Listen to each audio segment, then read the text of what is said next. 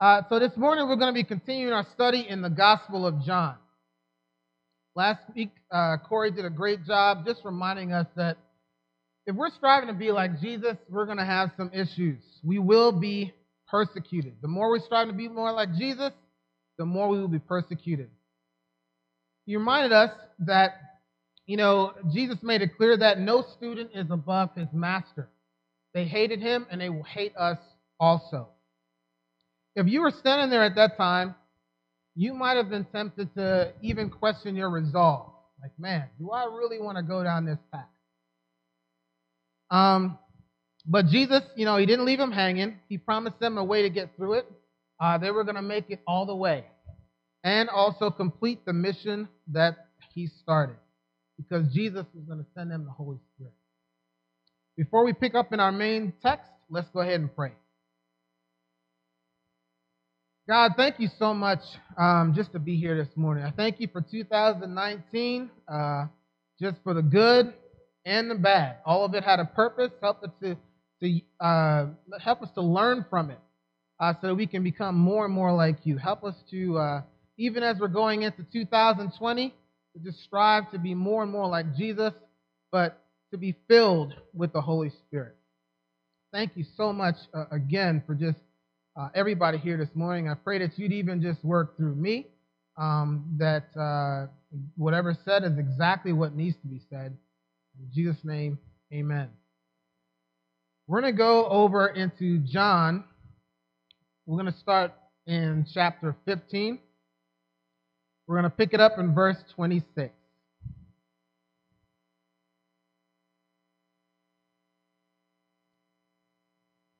All right. When the advocate comes, whom I will send to you from the Father, the Spirit of truth who goes out from the Father, he will testify about me. And you also must testify, for you have been with me from the beginning. All this I have told you so that you will not fall away. They will put you out of the synagogue, and in fact, the time is coming when anyone who kills you will think that they are offering a service to God. They will do such things because they have not known the Father or me. I have told you this so that when their time comes, you will remember that I warned you about them. I did not tell you this from the beginning because I was with you, but now I'm going to him who sent me. None of you asked me, where are you going? Rather, you are filled with grief because I have said these things. But very truly, I tell you, it is for your good that I am going away. Unless I go away, the advocate will not come to you. But if I go, I will send him to you. When he comes, he will prove the world to be in the wrong about sin and righteousness and judgment. About sin, because people do not believe in me. About righteousness, because I am going to the Father, where you can see me no longer. And about judgment, because the prince of this world now stands condemned. I have much more to say to you, more than you can now bear. But when he, the Spirit of truth, comes, he will guide you into all truth.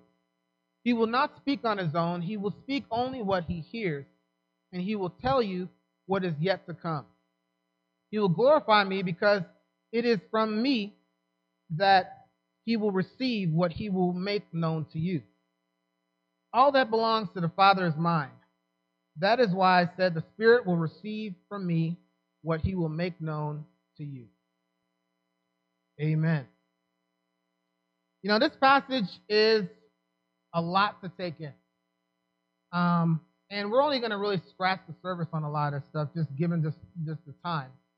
But here we go. The advocate. Some of you, who know me know that I'm really big on movies, especially Marvel and DC. So I was really connecting with Sam and Zach there for a second. Bit more hardcore than me, but I bring it up because every time I see this term, the advocate, I think of a movie trailer, like a superhero, like movie trailer. And I was almost going to call this sermon Enter the Advocate, but I said no. I'll just call it the Advocate and keep it basic. Sometimes you may hear the Holy Spirit being referred to as the Paraclete, right? Maybe some of you might have heard that word. And it comes from the word, from the Koine Greek word parakletos, which here it means the advocate, but it also can mean, if you'll see in some translations, it can mean the helper, right? It can also mean the intercessor, and even in some older translations, such like as King James, it can mean the comforter, right?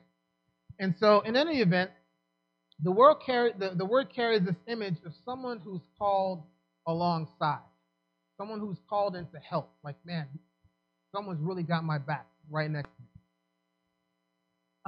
It's interesting to note that Jesus was also called an advocate.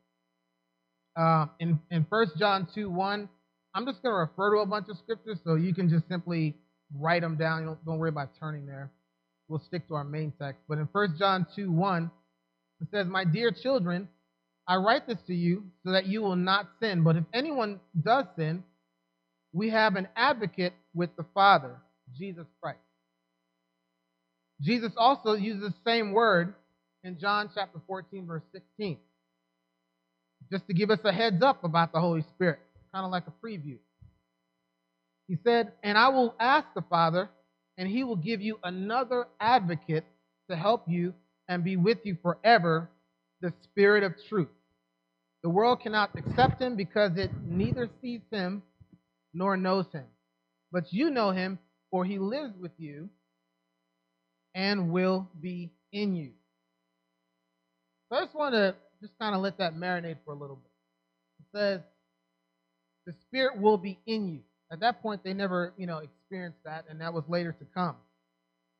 But think about it. Let's just say Jesus, was right here physically right now in this room.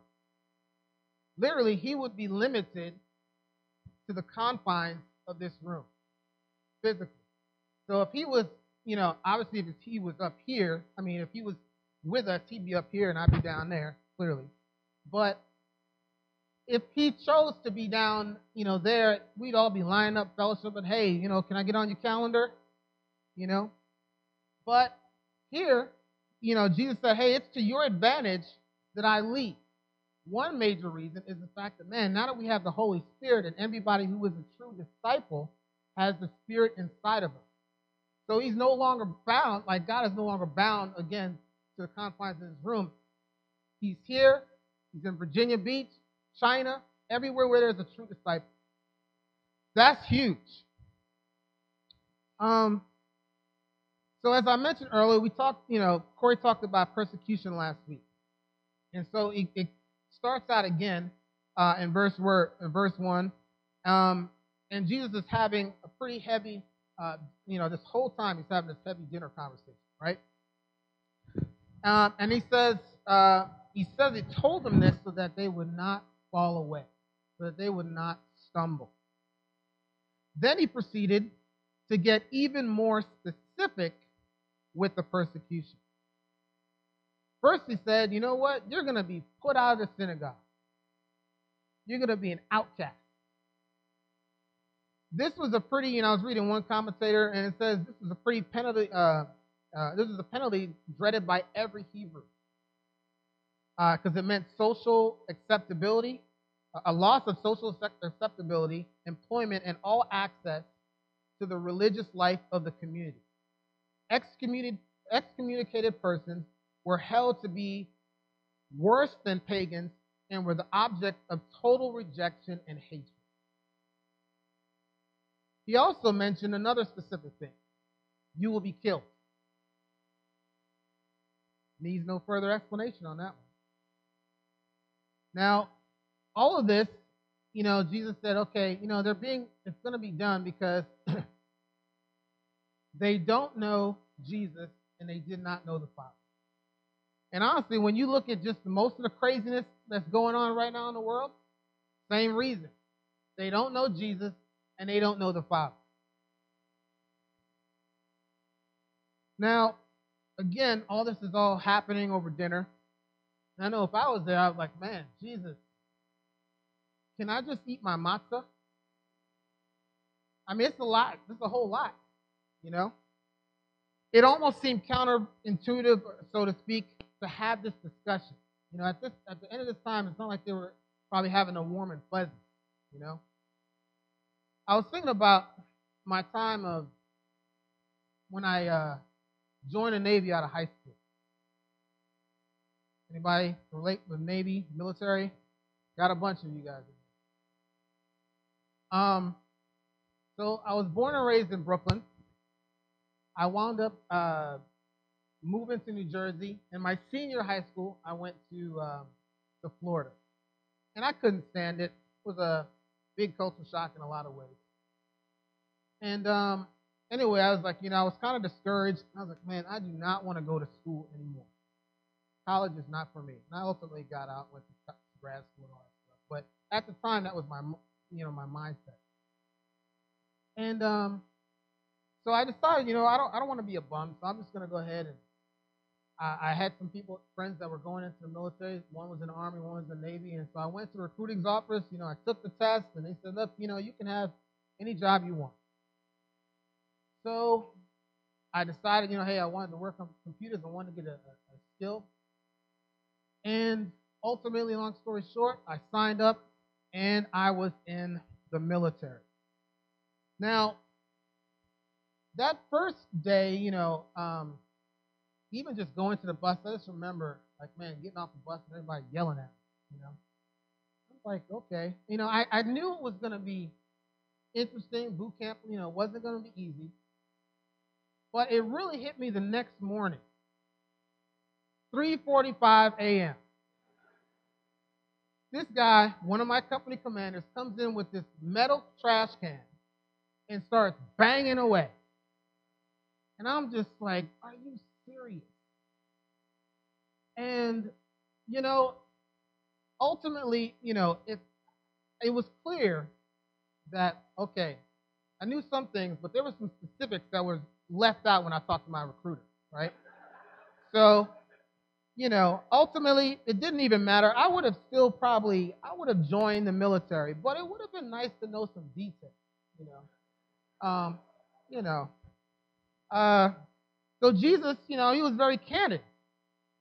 He gave details so that they could be forewarned and they could be prepared for what was to come. The fact is, Jesus is candid about a lot of things in the Bible. And the question I have is, do we appreciate his forthrightness, or do we take offense to it? I remember when I first came out to this fellowship, it was a similar church in San Francisco. And I remember hearing some challenging stuff. I was like, man, I have never heard the word preached like this. And I was like, man, this is intense. And the temptation when we hear things or see things in the scriptures that challenge us is to say, oh, you know what?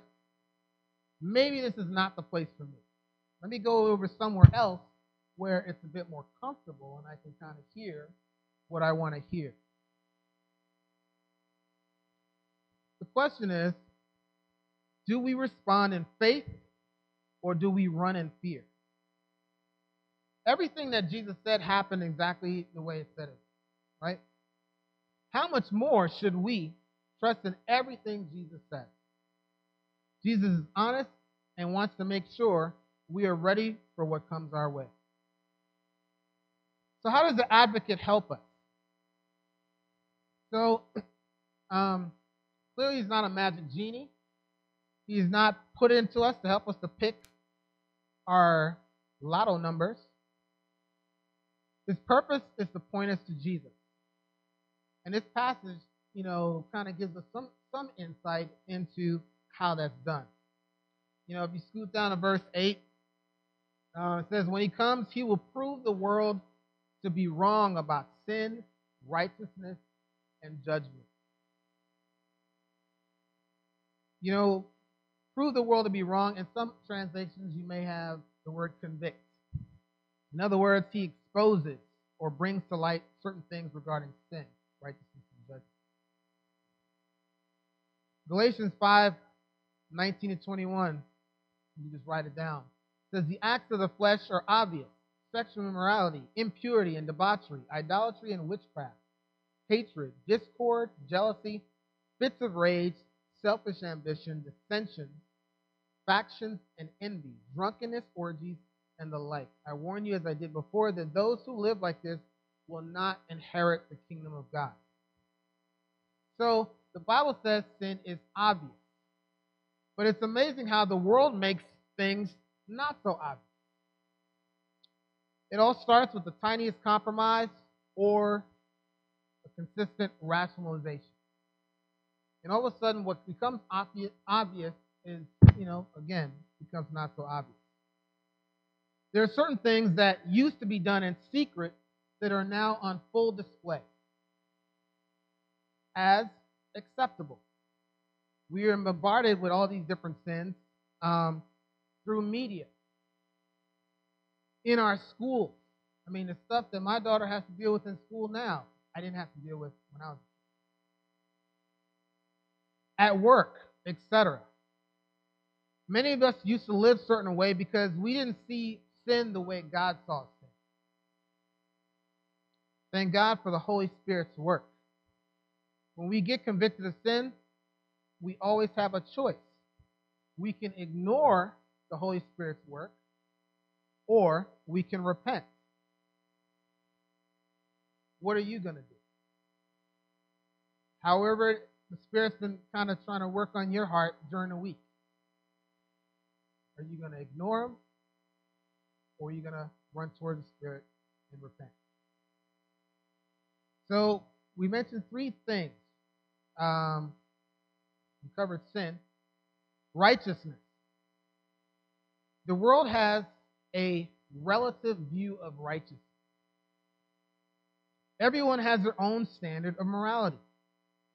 This morality, it may have been handed down, like, say, through your parents or family, just kind of your upbringing, or it might have been something you created on your own. One common temptation we may have is to compare ourselves with one another, and we can do that even within the church. The dangerous thing is that we can start thinking that there is an acceptable level of righteousness that God will accept in order for us to get into heaven. In Matthew 5:20, it says, "For unless your righteousness surpasses that of the Pharisees and the teachers of the law, you will certainly not enter the kingdom of heaven."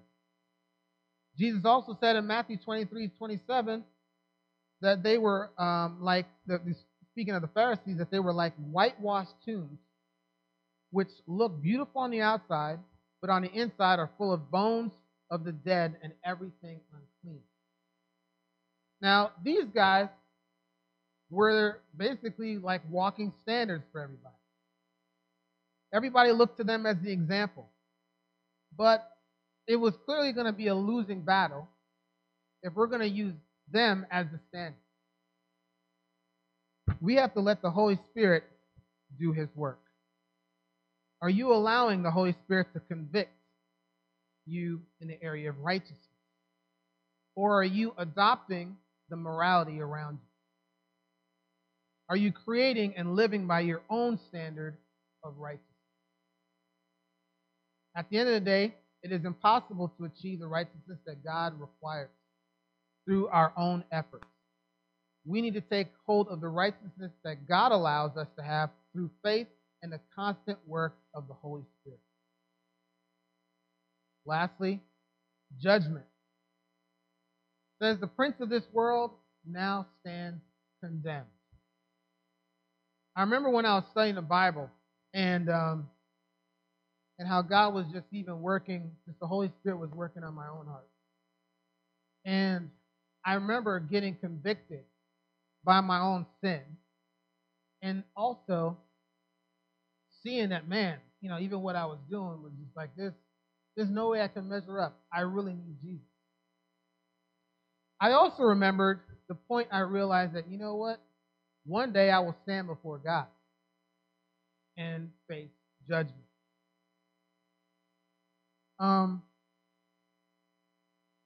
Then I had a decision to make.